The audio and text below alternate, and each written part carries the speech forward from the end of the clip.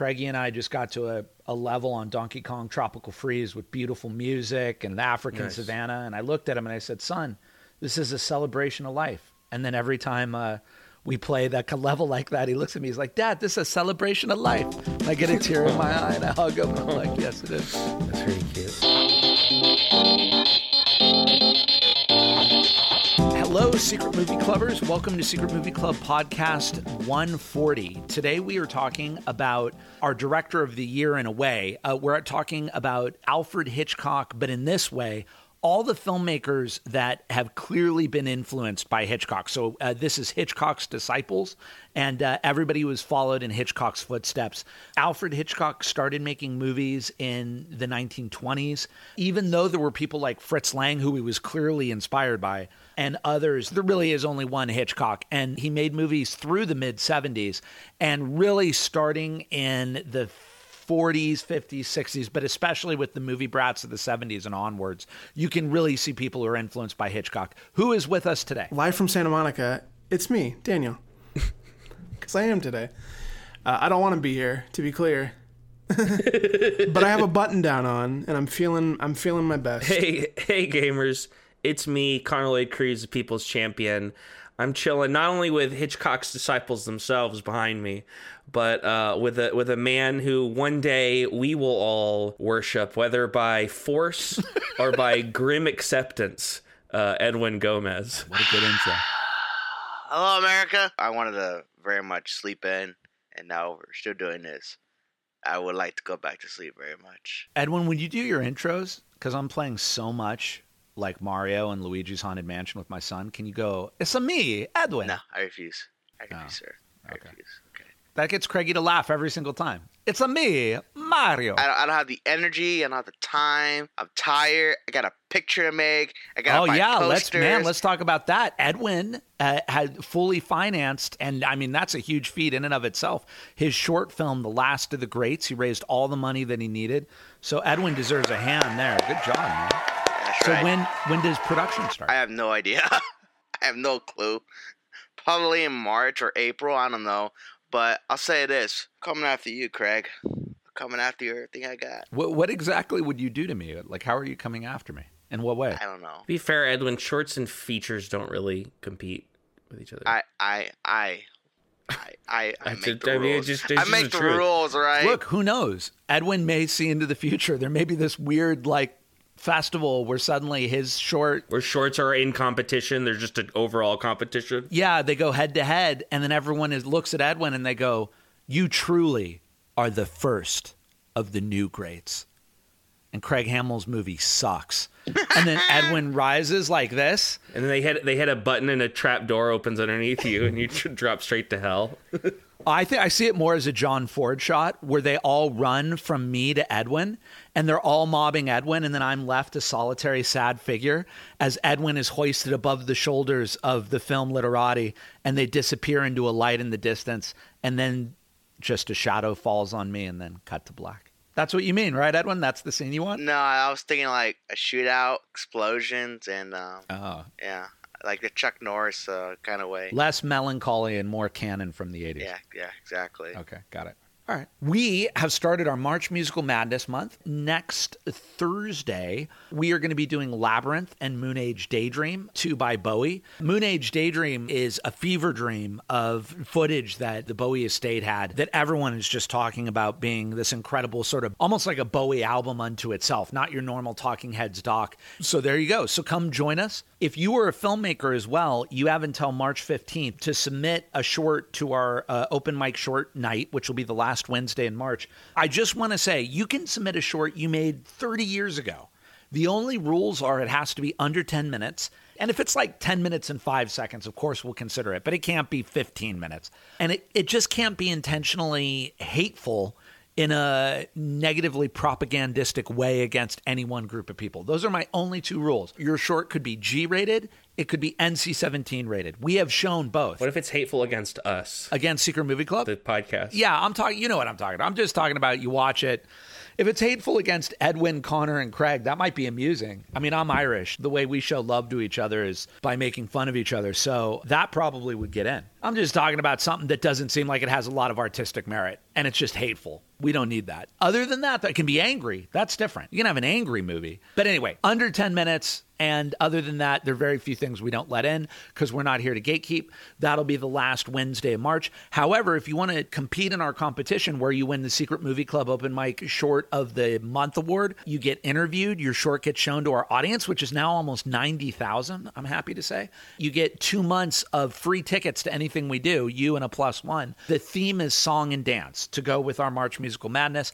But this time, you have to either have an actual musical number or an actual dance number in your short, and then it's in the competition. I don't know if I'm going to do this, but I'm actually working on a song, and I'm just going to film it. We'll see how it goes. As always, if you have any questions, suggestions, tirades, angry protests, you can write us at community@secretmovieclub.com. You can find out everything we're doing at secretmovieclub.com, and I always say this, but the cheat code is just follow us on Eventbrite, and anytime we announce a new event, you're going to get a notification, and you're going to be able to get tickets right away in case we do something awesome with a speaker or anything like that. This is sort of an unofficial part two to a pod we did a few weeks ago on the romantic thriller because we really dived into Hitchcock there. I didn't realize quite how adjacent this was going to be, but I think that's how it started out, actually. And then we kind of Is it? realized it would make sense to structure it this way. so, I mean, there's definitely way more that we can talk about. But today, what we're really talking about are Hitchcock's disciples. By the way, I didn't talk about our sponsor for today. Speaking of disciples, they're disciples of Jesus, disciples of fitness, disciples of the devil. But today, we're here to make you a disciple of dysfunctional unsweetened tea. That's right, brewed by a family full of unbridled hate, conflict, and rage. You may not love this tea. In fact, you may actively try to avoid it, but you'll never forget it, and it'll stay with you forever. Dysfunctional family tea, brewed in Northern California. That was All right. that was awful. So, speaking of disciples, in cinema, there are a few filmmakers where you can definitely see they had a huge influence. Today, we're talking about Alfred Hitchcock and the disciples of Hitchcock. But just by way of example, Quentin Tarantino may be the most recent director, or Wes Anderson. It's sort of a toss-up between those two, who sort of created their own subgenre for a while of Tarantino disciple movies or Wes Anderson disciple movies. These are movies that, if it was Tarantino, inevitably it was filled with violence and guns and people having really long conversations. If it was Wes Anderson discipleship, it would have been very sort of, I want to say this the right way, but very Twee. That was the word, but I want to find it like whimsical. I don't know how else to say it, like a whimsical, Staged very tableaus. formal, staged, whimsical. Yeah, I was trying to think of anybody else recently. This is more of like a corporate pushing thing, but there's a lot of Matrix post-Matrix in the water. There you go. Yeah, Wachowskis.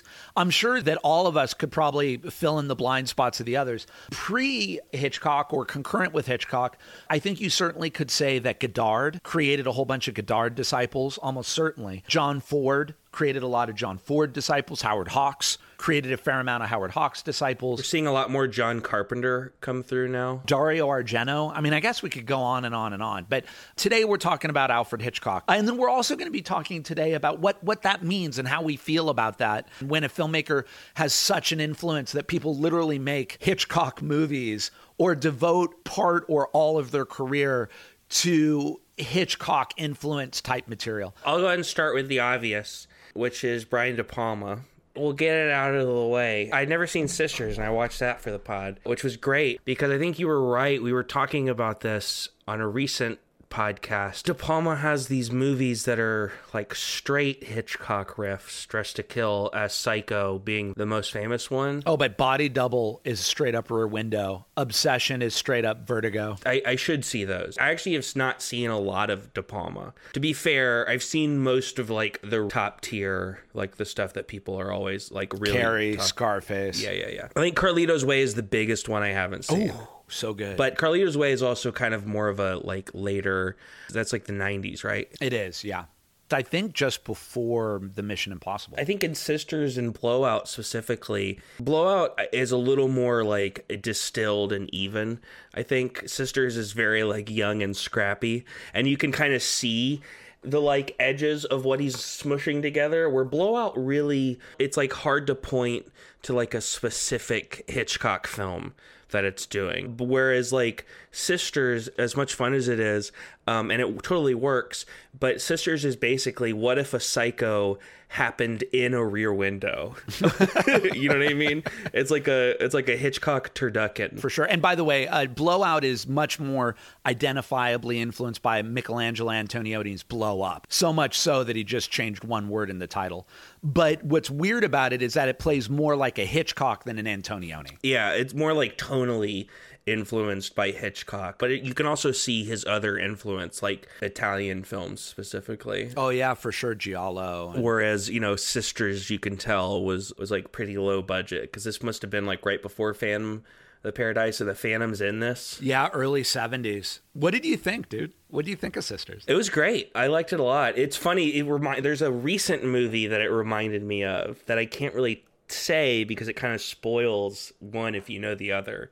But I guess skip if you're really scared. But if people are listening, yeah, here you go. Spoiler. So turn it off or turn it down for the next 10 seconds. Malignant, that movie kind of has a similar sort of thing in terms of the like conjoined twins and stuff. How crazy is that split screen sequence? Oh, great. Well, there's like a couple. They're so good. I think I might agree with you. That is maybe my new favorite use of them. I think what works about it here is that he's using it to show overlapping action instead of cross-cutting, which is such an interesting thriller technique that is inventive in a way where I wonder if like Hitchcock saw something like that and was like, man, I wish I had done that. Yeah, as far as I know, I don't think Hitch ever did a split screen. It'd be cool to ask him his opinion on like those split screen sequences where it's like the different groups of characters all like barely missing each other while characters like moving bodies and knives. And I think De Palma might be my next. I'm not going to do a full dive, I think, on him like I did with Spielberg, because there's a bunch of movies here. I'm looking at like Wise Guys. I'm like, I don't know. Oh, come on. Wise Guys is great. Give it a chance, you bastard. It's funny, dude. There are movies by De Palma that to this day I'll be like, oh, what's the Rabbit movie, Edwin, from the late 60s, early 70s? Get to Know Your Rabbit. I have all the ones I haven't seen listed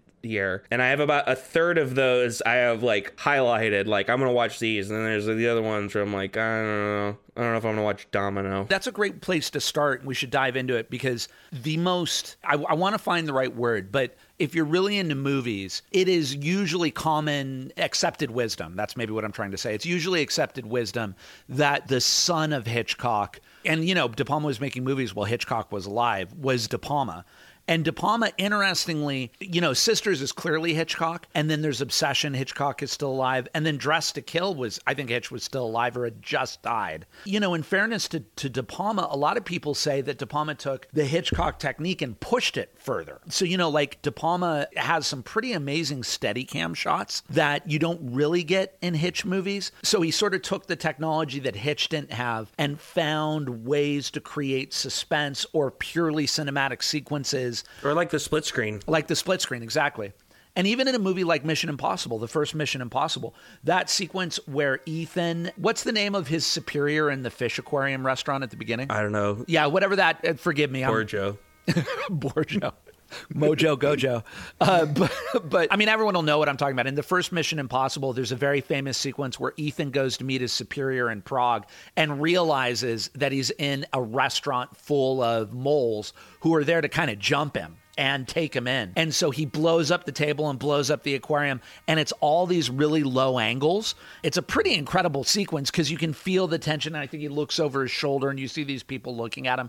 And that's in big blockbuster filmmaking, De Palma doing a kind of Hitchcock scene in a way to raise tension. Psycho. It's a good movie. That was made by Hitchcock, Edwin. Oh, Who I is know. a filmmaker influenced by Hitchcock? Like I said, Psycho. Oh, are we going to Psycho too? No, I was surprised you're not picking it up because certain stars in it, and I just posted the poster of him last night. You know, his name is Gus. Oh, Gus Van Sant. Yeah. Oh, I see. Oh, we're Edwin. Edwin Yeah. wins an award today. What a great call. Talk about that. I actually like the remake of Psycho. I think it's great, but there are some things that don't work. Would you mind telling the audience why that remake is so singular? One, why would you remake something that's already perfect and it has like at least 4 sequels? This is like the only horror movie that Gus Van Sant did. I mean, he Elephant is a real life. Obviously, it's about the Columbine shooting, but it's pretty horrific. yeah, but that's not horror though. That's like a like slasher, you know? Yeah, no, I hear you, but it's unsettling. But yeah, anyway, keep going. Gus Van Sant decided to remake Psycho shot for shot, even adding the same musical score by Bernard Herrmann, which is still great to hear. And it has all the same ropes, but there's some scenes that are different. There's one thing that he did that Hitchcock couldn't have done, and I read this in the trivia once. So you know how the opening credits, there's a scene where the camera is like going to the hotel room and it just goes right in? So apparently Hitchcock wanted to do that similar sequence, but the technology wasn't so advanced yet. But Gus Van Sant later just did it. Oh, you mean the opening shot where Janet Leigh is having the affair and the camera, it's like Phoenix, Arizona, and it goes straight, but there's an invisible cut. It's kind of an obvious cut. It works like tempo-wise in the Hitchcock version, but it's clearly like 2 different shots. They're zooming, and I think they do a fade in the zoom, and it totally works, but it's not like a flawless single shot. Yeah, but it's Vigo and some other lady. I forgot her name. She passed away recently. Anne Heche. Anne Heche. Rest in peace, Anne. Rest in peace. Vince Vaughn is Norman Bates. And I gotta say, terrible casting choice. Like, that guy is not Norman Bates. There's one thing that Gus Van Sant did change, you know, when Norman Bates is looking through the girl through the little peephole, and in the original one he just stares, but in this one he's like touching himself. Like, why would you do that? That's just weird. Because I mean, if you want to do it for shot, you could just let him watch and not just do that other thing. And just it was so out of place. And it's funny now that you're talking about it, Edwin, what a stacked cast the remake had, because it's Julianne Moore in the Vera Miles part, and isn't it William H. Macy in the Martin Balsam part? That's right. And wow. Robert Forster and Robert Forster in the psychologist part. Yeah, it has got a great cast, a very great cast, but you know, it just doesn't work. You can't remake something that's already done so perfectly. That's what Hitchcock did to make sure it cannot be touched, besides De Palma, I guess. My understanding is, I mean, maybe this is like a post hoc justification for doing this film, but I think part of the idea, or maybe the assumed idea, the legend idea, is that Gus Van Sant made this as kind of a, like, why would you make this? As like an experiment on the idea, the futility of remaking something as perfect as Psycho. No, in fact, we'd have to talk to Gus Van Sant, but you can only approach it as a Warhol thing. No, for sure. That's what this movie is. That's exactly how it is. The most interesting way to maybe watch it would be like as an art exhibit side by side. Well, and what's interesting is he only made one specific deviation from the movie. There's the masturbation thing, which almost feels like maybe he thought, well, if Hitch could get an R rating back in the day, would have done it. Because there is a sense of sexuality even in the first one. But he actually cuts to flash cuts in the remake that Hitch never did, where you see a woman on a bed with like a Victorian mask, and then you see like another weird image. And that's something that Van Sant had toyed with in other movies. That's the only original addition he made, and it's the only thing I really remember from the movie. So when you talk about Disciples of Hitchcock, I'm going to be stating the obvious a little bit. When you talk about being a disciple, and we chose that verbiage, a disciple in a way is following a teacher or following a master. And you say, I'm going to subsume my identity to the master because I want to learn from the master. I like the filmmakers who I would say are the spiritual heirs of Hitchcock, which is that they're very much their own voices, but you really feel the fundamental understanding of cinema that Hitchcock had, they have. And I think I'm about to state the obvious, but I put forward Steven Spielberg and David Fincher. And I would say that probably you'd be really hard-pressed, in my opinion, to name anyone around the world. Pedro Almodovar I mentioned last time, and he is definitely in the running there. But you'd be hard-pressed to name anybody who has as fundamental an understanding of cinema that Hitchcock had in that entertainment way, where Hitchcock was entertaining but also getting his voice through, and also had sort of like a idiot savant understanding of what cinema really is, as Steven Spielberg and David Fincher. And, the two movies I put forward with Spielberg would be Jaws and Duel. as the most obvious, and you go, oh, look at the techniques he's using there. Duel, I think this is a very Hitchcock thing. You never see the driver. You only see the truck. So you only know the menace of the movie. It's almost a Psycho thing. You never see the mom until the end. When you see her, there's the twist. But, here you never see the driver. And then Jaws is the birds, in a way. And it's Moby Dick as well, to be frank. But Spielberg implying the shark by the musical theme, or implying the shark by the fin, or, and he had to do it. Obviously, that's well documented. Or implying the shark by the yellow barrels.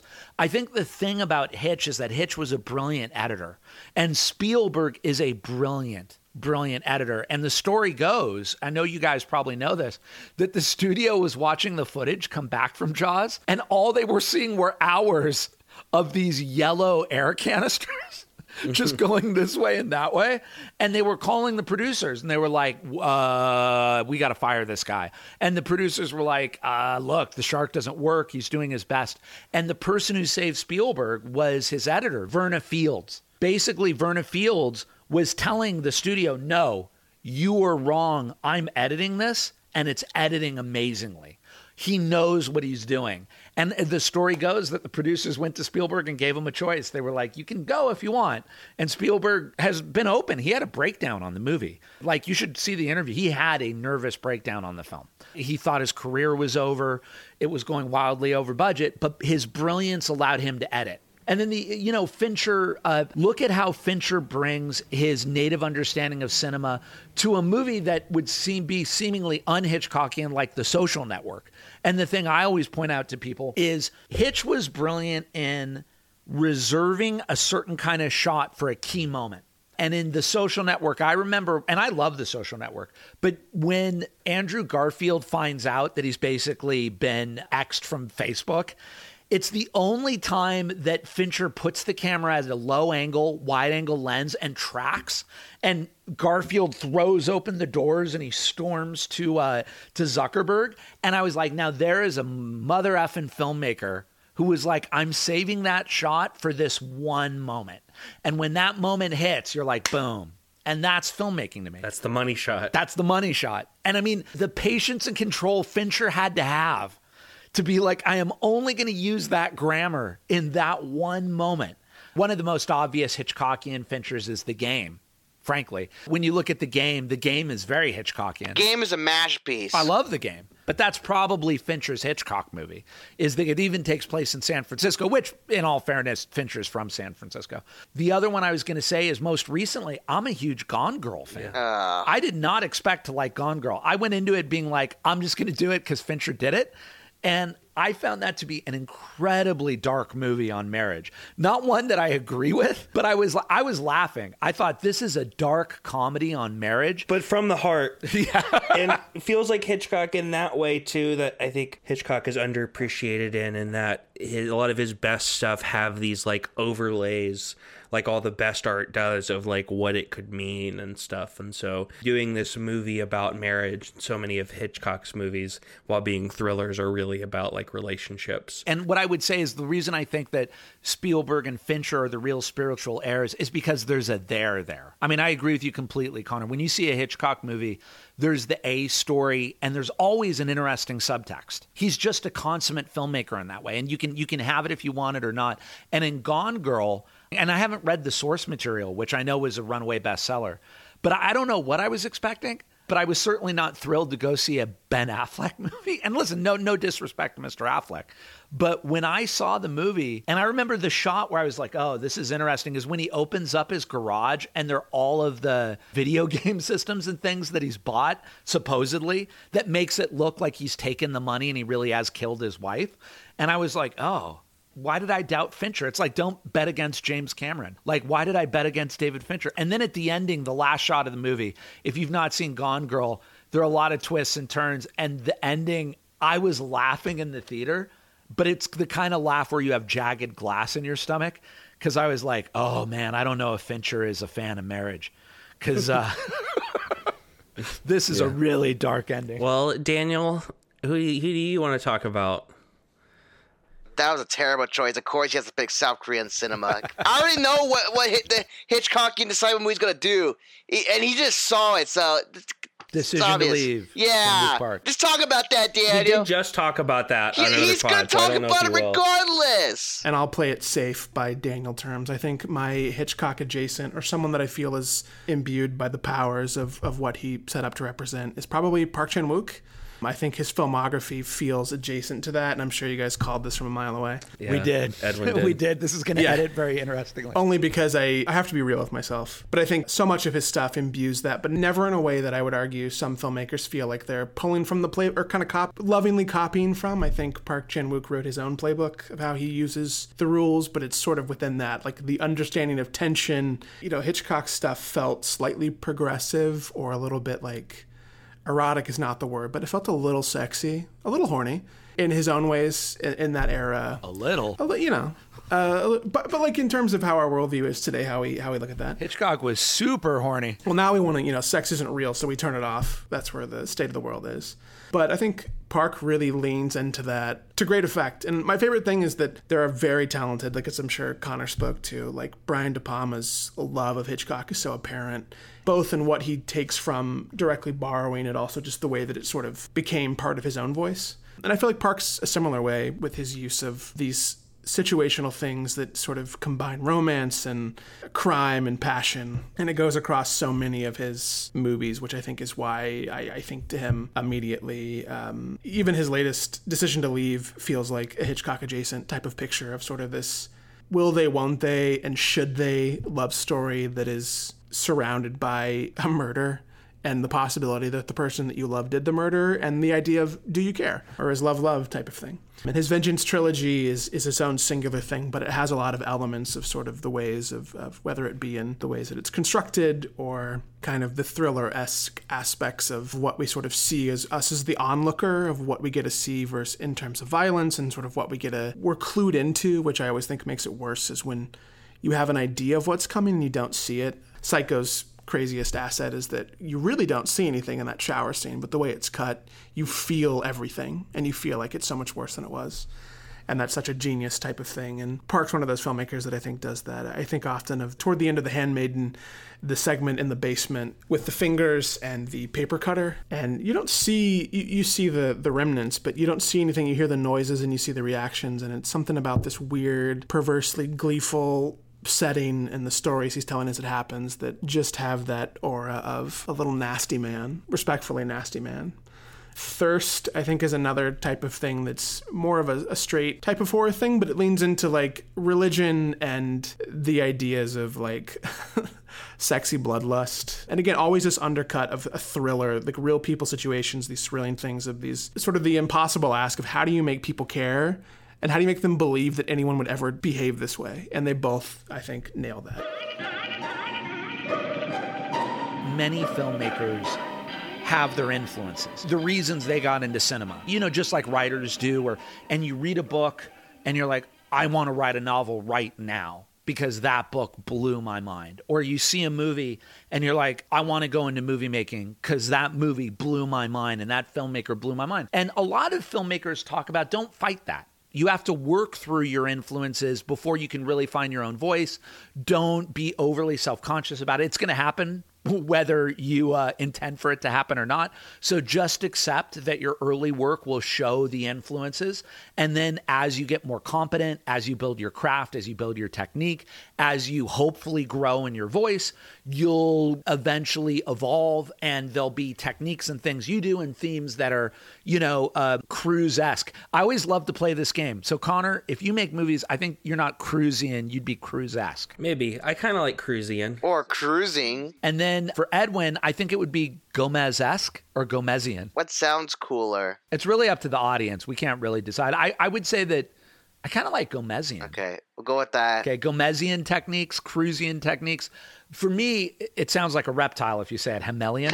Yeah, I think you're definitely Hamill-esque. I would be Hamill-esque, I think. And I think Daniel would be Ott-esque. Ott-esque, Gomesian, Cruisian. Hey, look, a 50-50 split. Hamill-esque. Hopefully you work your way up to that. Now, nevertheless, sometimes you see filmmakers in movies where you're talking about the influences more than the movie. So what do you guys think about that, about making a movie based on your love of another filmmaker? What are your thoughts? I want to say Peckinpah, but that's a little too much, I guess, because he's He's a little violent and. But you love Peckinpah movies. You don't have to love the man. I do. I love Peckinpah movies. His style is amazing. I love it. His style of slow-mo is great. Those are the best things in those movies, the slow-mo. I love it a lot. The best use in it, it's either in Bring Me the Head or Alfredo Garcia, and maybe Pat Garrett. Oh, no, scratch that. Cross of Iron. Yeah. There's a great slow-mo where James Coburn has his machine gun and is blasting away on the Nazi. Bah, bah, bah, bah, bah. So awesome. Was Tarantino, was he influenced by Cross of Iron when he made Inglourious Basterds? Probably. I'm not too sure. Maybe The Dirty Dozen. No, The Dirty Dozen, that's a big influence. Oh, you know, for sure. But with a Tarantino movie, there's usually like a stew of movies he's influenced by. The one thing he took from Peckinpah was Convoy, where the little duck on the Chris Christopherson's truck, the little thing on the top of the hood, that's in Death Proof. So that's a Peckinpah reference.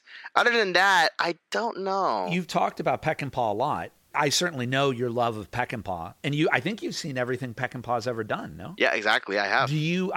Last of the Greats, the short you're about to shoot, is it influenced by Peckinpah at all? A little bit. I would say maybe the main character is based on Steve McQueen on The Getaway. This just the style and the action.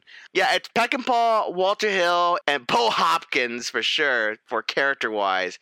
Peckinpah for me is like, he knows how to do action so damn well. It's ridiculous. That style I just love so damn much because it's so damn great. It's just his own little thing he just creates, and it's so beautiful. And of course, like, the best thing for that is Pat Garrett and Billy the Kid. Like, you cannot redo those ever again. Besides Tarantino. What do you think about making movies that show your influences? I'll make it well known. Really well known. So you'll say I was really influenced by Walter Hill and Sam Peckinpah. Oh, hell, for sure. Even for scenes, I'll take a little bit from it and just like put it in the movie. Of course, like I said, the Peckinpah slow-mo, that's what I love a lot. That's just great. Maybe some modern music for a Western movie like Bob Dylan for Pat Garrett. That was a great touch for a Western movie to have that kind of music. It's just awesome. You know, like De Palma must have known when he was making Obsession, even when he was making Sisters, I'm really showing my love a hitch here. Could you see yourself ever making a movie where everyone's like, man, that guy loved Evil Dead? I think what's interesting is I made a ton of stuff. I mean, knock on wood. We'll see how accurate I am. I'm being a little cocky here for once about my potential abilities to do things. But I made a lot of stuff when I was in high school, a lot of shorts, a lot of little web series, a lot of stuff when I was in college, a lot of shorts, a lot of web series, a student television show. And I feel like the really obvious stuff I have actually kind of worked through in certain ways. And when I think about the stuff I want to do, I can see like where certain bits come from, but it is like more of like a stew. I can see like, oh, this is 6 different films plus a thing that makes me mad. That's like in most of my movie ideas, or a thing that deeply amuses me, or a bad truth about myself, or all of those things. That's an interesting recipe. That's nice, though, which is that you have your influences, but also something original and unique to you that is sort of thematic. There's certain directors who are like in my bones, like Raimi and Spielberg are probably the big two, like the really big two. Hitchcock is someone who I probably really came to more like later. Same thing with like a De Palma, same thing with some of these other directors, even Carpenter, I came to a little like later, like when I was later in high school and in college. Whereas like, Spielberg was like as like a day one, I was probably like a baby watching Raiders of the Lost Ark or something. Did you have a beard back then? I want to think of you as baby Connor at 1 with a beard. And then, Raimi was started when I was 11, my 11th birthday, seeing Spider-Man on the big screen. And being like, yo, this rules. And I love Hitchcock, but I don't think I would ever, visually, I could see people saying the Sam Raimi thing. And I have one idea that's like pretty Evil Dead influenced, but it's also like influenced by a bunch of other random stuff that has nothing to do with Evil Dead. And so I think people would be like, oh, you can see that, but it's not overwhelming. But I also think Hitchcock has such a through line in cinema that you could almost like even inadvertently people reference him. I watched Something Wild the other night, the Jonathan Demme movie, and that does the thing where Melanie Griffith dyes her hair from black to blonde at one point, and it kind of transitions how we think of her from that point on, because before that she had been this sort of like total mystery, and after that you start like meeting her mom and meeting her who she went to school with and stuff. That's a great movie. What a weird, great movie. That is a weird, great movie. Ray Liotta's screen debut. Yeah, that was what got him Henry Hill. For a topic that I think about daily, I don't want to clog up your ears, Secret Movie Clubbers, with platitudes. I find it interesting what Spielberg and Scorsese do, which is that they often will watch 3 or 4 movies that they love before they make a movie, just to, I guess, prime them or like get them in the zone, and they'll be like, it's great movie making. And then they'll do their thing. And, Scorsese, interestingly, quotes movies he loves quite a bit. But I somehow love it in Scorsese because it feels more sublimated for some weird way into a cohesive, organic, new thing.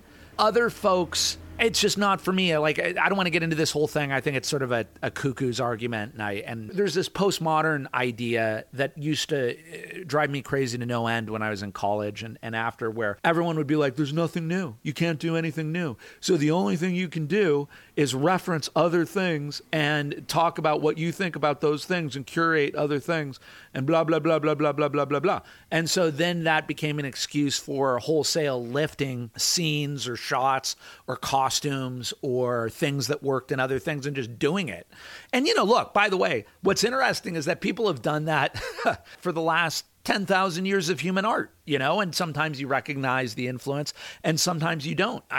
Paul Thomas Anderson was very open that The Phantom Thread was watching Rebecca a whole bunch of times. Actually, talk about a hitch. We did. How about that? That was the subconscious at work. And he also was open that There Will Be Blood was him watching Treasure of the Sierra Madre a whole bunch of times. And then like on the 10th time being like, my God, this is genius. And basically taking Fred C. Dobbs and turning him into Daniel Day-Lewis.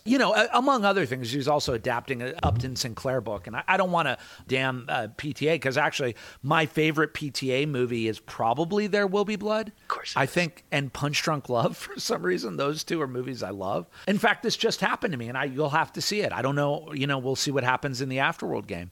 There were 2 beats that I was like, oh... Like I just sort of lifted a Spielbergian Raiders of the Lost Ark thing for fun, 2 jokes. And I've thought to myself, I've had this unspoken rule with myself that if I notice that I am consciously imitating someone else, I'm going to change it. That's just for me. I just don't want to do it. And what you hope is that you eventually have the confidence to do crazy stuff, where you're like, I have this crazy idea that I'm going to just try it. It feels right. And, that's where you want to get to. Now, the thing is, we'll see when the Afterworld game is done and edited, if people are like, hey, those 2 beats, do you love Raiders of the Lost Ark? And I'll have to be like, I do. But I don't know. Do I change it? Do I take it out? Do I keep it in? Am I insulting Spielberg? Because people are like, your movies suck, dude. You don't deserve to rip off Spielberg. It is funny editing it. The one beat I just went through and I was like, oh man, I didn't even realize it at the time. Talk about the subconscious that I looked at the whole beat and I was like, well, that's clearly this beat.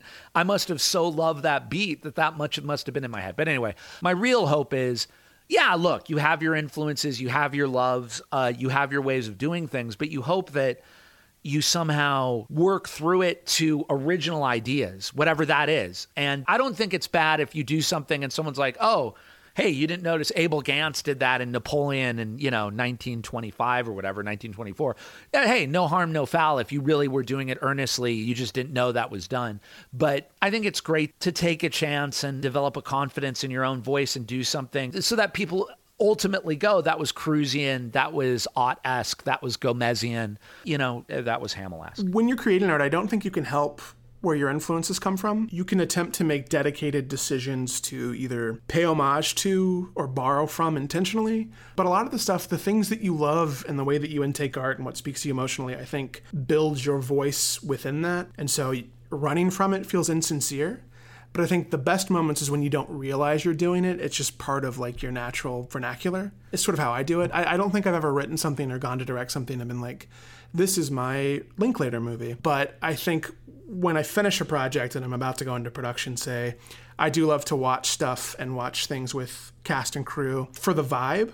I don't like to do a bunch of films with the same director because I do think then I get in the headspace of I'm really thinking about that director. Yeah, I can't wait to make my Breen movie. I want that. Can I be a part of that? For me personally, the way I work, I think I find the most sincerity in trying to make it my voice by vibing, but not trying to be direct. And that, I think, works, because it's going to be there regardless. You love these things. They've inspired you. They live in you. But I'm less inclined to pull more directly. That could obviously change, and I think there's projects that, there's this shot that exists and it does the thing that I want, that pays the respect that I want paid. But I tend to find that I shy away from that. I've seen some behind the scenes footage. It was interesting. Kubrick used to play classical musical cues. Well, I don't know if you've seen him getting Danny in the mood during the snow maze, and he's playing Stravinsky's Rite of Spring. And he's weirdly telling Danny, he's like, listen to that music. Like, how does that make you feel? And then Danny's listening, and he's sort of getting people in a mood. It's something I've seen a lot of. I love a playlist for actors and crew to understand sort of the feeling without having to be explained. I think there's obviously a time and a place to explain, but I really love just, it's supposed to feel this way. So I like to make playlists to give to people to sort of tell that. It was interesting. One of my favorite people I worked with when I was in film school, she was not a film person. She didn't really like to watch movies. And so she was a DP, and I could not be like, I want it to look like this. She'd be like, well, what's it supposed to feel like? And it was so difficult to have to explain it. And then I realized that's the best way, because I'm not trying to replicate. We're trying to get to the bottom of what it's supposed to be. And I think that was a really valuable tool for me. And then she'd go back once we had, this is what it's supposed to feel like. Then she'd go back to like get the feeling from the stuff that I was maybe pulling from. But now I wasn't trying to mimic it. I had to explain what I want, because often what I wanted wasn't actually that. I just thought that looked cool. Pop culture, final thoughts. Who wants to go first? Talk about anything you want to talk about that has nothing to do with what we just discussed. Saw Boogie Nights on 70mm. It was awesome. I saw Iron Eagle 2. That movie sucked. Bad. Terrible use of 80s music. Was Lou Gossett in that one too? Yeah, he was, unfortunately. It was just terrible. I scored a re-release poster of Fast Boys Gotta Kill Kill, which I'm proud to own. Solid. I got an original 1941 poster that Lance Oswald gave me, who the owner of Los Feliz, gave me an original one sheet. So I'm pretty stoked to have that in my collection. Oh yeah, I met Billy from Silent Night, Deadly Night. That was awesome. Super sweet guy. I've been catching up on 2022 movies in lieu of the Oscars steadily coming towards us like a speeding train. And two movies that I haven't seen people talking about as much that I both really liked. Daniel and Edwin actually talked about one of them. Daniel was, I think, kind of mixed on it, and Edwin did not like it, which is Noah Baumbach's White Noise, which I thought was really, really good and interesting. And I want to watch it again sometime later this year once I can like revisit it and really think about it, because it's very interesting. I would warn people that it's very episodic. I saw someone online describe it as like a long, weird, good Simpsons episode. And it also kind of reminded me of like National Lampoon's Vacation. It's kind of like, what if National Lampoon's Vacation halfway through it became Lost Highway starring Chevy Chase as that character? Yeah, it's really good. And it's also an interesting follow-up to Marriage Story, where Marriage Story is clearly about Baumbach's failed marriage with Jennifer Jason Leigh, with Adam Driver playing him and Scarlett Johansson as the Jennifer Jason Leigh, more or less. It's obviously fictionalized. And then in this White Noise, it's Adam Driver again, but then with Greta Gerwig, who he has actually been in a relationship with for over a decade now. And it's a much more positive, hopeful look, I would say, overall at marriage and family life. Are they married? No, but they've been just partnered since like 2011 or something. Yeah, they just co-wrote the Barbie movie. I saw the trailer for that. I was like, Noah Baumbach co-wrote the Barbie movie? I'm pumped for that. That looks like it's going to be great. And then also I watched Funny Pages, which is this A24 movie produced by the Safdie brothers. It was actually, speaking of Noah Baumbach, it was directed by Owen Kline, who plays the younger brother in The Squid and the Whale, also the son of Kevin Kline and Phoebe Cates. But there you go. It's about this 17, 18-year-old kid who wants to get into like underground weirdo comic scene, and he decides to drop out of high school and live in the worst apartment. And it's kind of a very strange comedy that feels Safdie-esque in certain ways. There are some deeply uncomfortable situations that happen in the movie. The main character is kind of the worst person. He has this seemingly subconscious belief that in order to be, a great artist, he has to basically be a jerk, and a lot of just misplaced enthusiasm of being a very young. It's really good. Not for everybody. Neither of these movies are for everybody. And you can find me at twitch.tv/Connor Cruz and watch me play D&D Tuesday evenings at twitch.tv/NerdHalla. I just think it's worth it. And in fact, I'm going to make a note just so that I'm not being a hypocrite and a horse's ass, which I may still be. But when we talked a pod or two ago, the earthquake had just happened in Turkey and Syria. And I said that at that time, the death toll was 5,000. It's now pushing 50,000, 60,000. Someone actually contextualized in a really interesting way. That's almost as many people as died just on the American side in Vietnam in 14 years of conflict. That's that many lives wiped out in a week. Probably a day, I don't want to get sanctimonious about it or whatever, but I think when there is awful suffering somewhere in the world, don't worry, it's going to be visited upon us someday. You don't have to go with my way of looking at the world, but I do think karmically it's a smart idea when you know that people are suffering in an unimaginable way, maybe to lend a hand. So I did just find out that Doctors Without Borders has been granted access to the earthquake-hit parts of Syria. Syria didn't really want to let a lot of aid in because they're very suspicious about the strings that are attached with that aid. But they have allowed Doctors Without Borders. Turkey is getting tons of aid and is accepting the aid, and you should still give. But if you give to Doctors Without Borders, I gave last time, I'm going to give today, but I'm going to give to Doctors Without Borders this time because the people in Syria have just been suffering. If you got a little cash instead of whatever, maybe save on some stuff and give $25 and it'll do an empirical good. It really will do an empirical good. I've been a busy little bee and I have not had a ton of time to watch stuff, but I did get to catch Fargo with an interview with Roger Deakins, which was a really cool experience. He's been a hero of mine for a long time, and it was interesting to hear him talk about kind of his craft and the way he views things, and also kind of the very casual, approachable edge he teaches to things. I think he would shy away from conversations of sort of the technical way I think we get into some talks about craft, to talk about the why versus the how. He basically spoke, and I think he's spoken about this before, but the idea that if it looks pretty and you notice it, he's failed,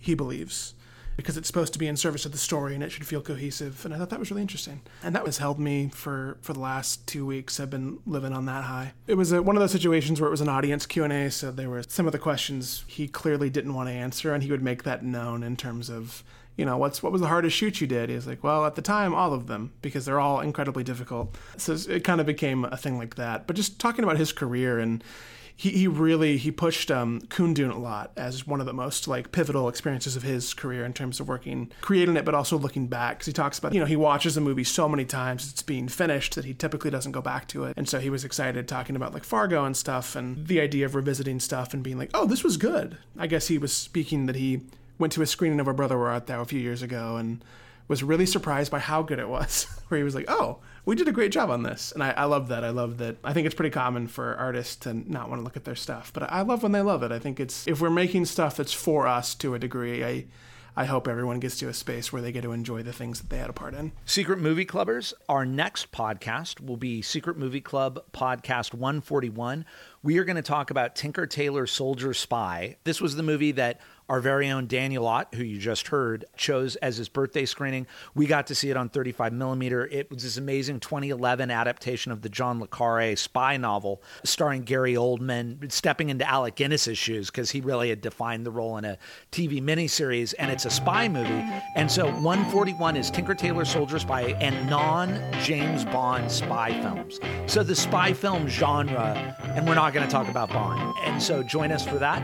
As always, you can see everything everything that we're doing at secretmovieclub.com. Get tickets on Eventbrite. Write us a community at secretmovieclub.com. We are now in March. Join us for our March Musical Madness. And that's it. All right, guys. I'll see you next week. Bye-bye. Goodbye, citizens. I hate movies. I love you, fam. hate movies. Go!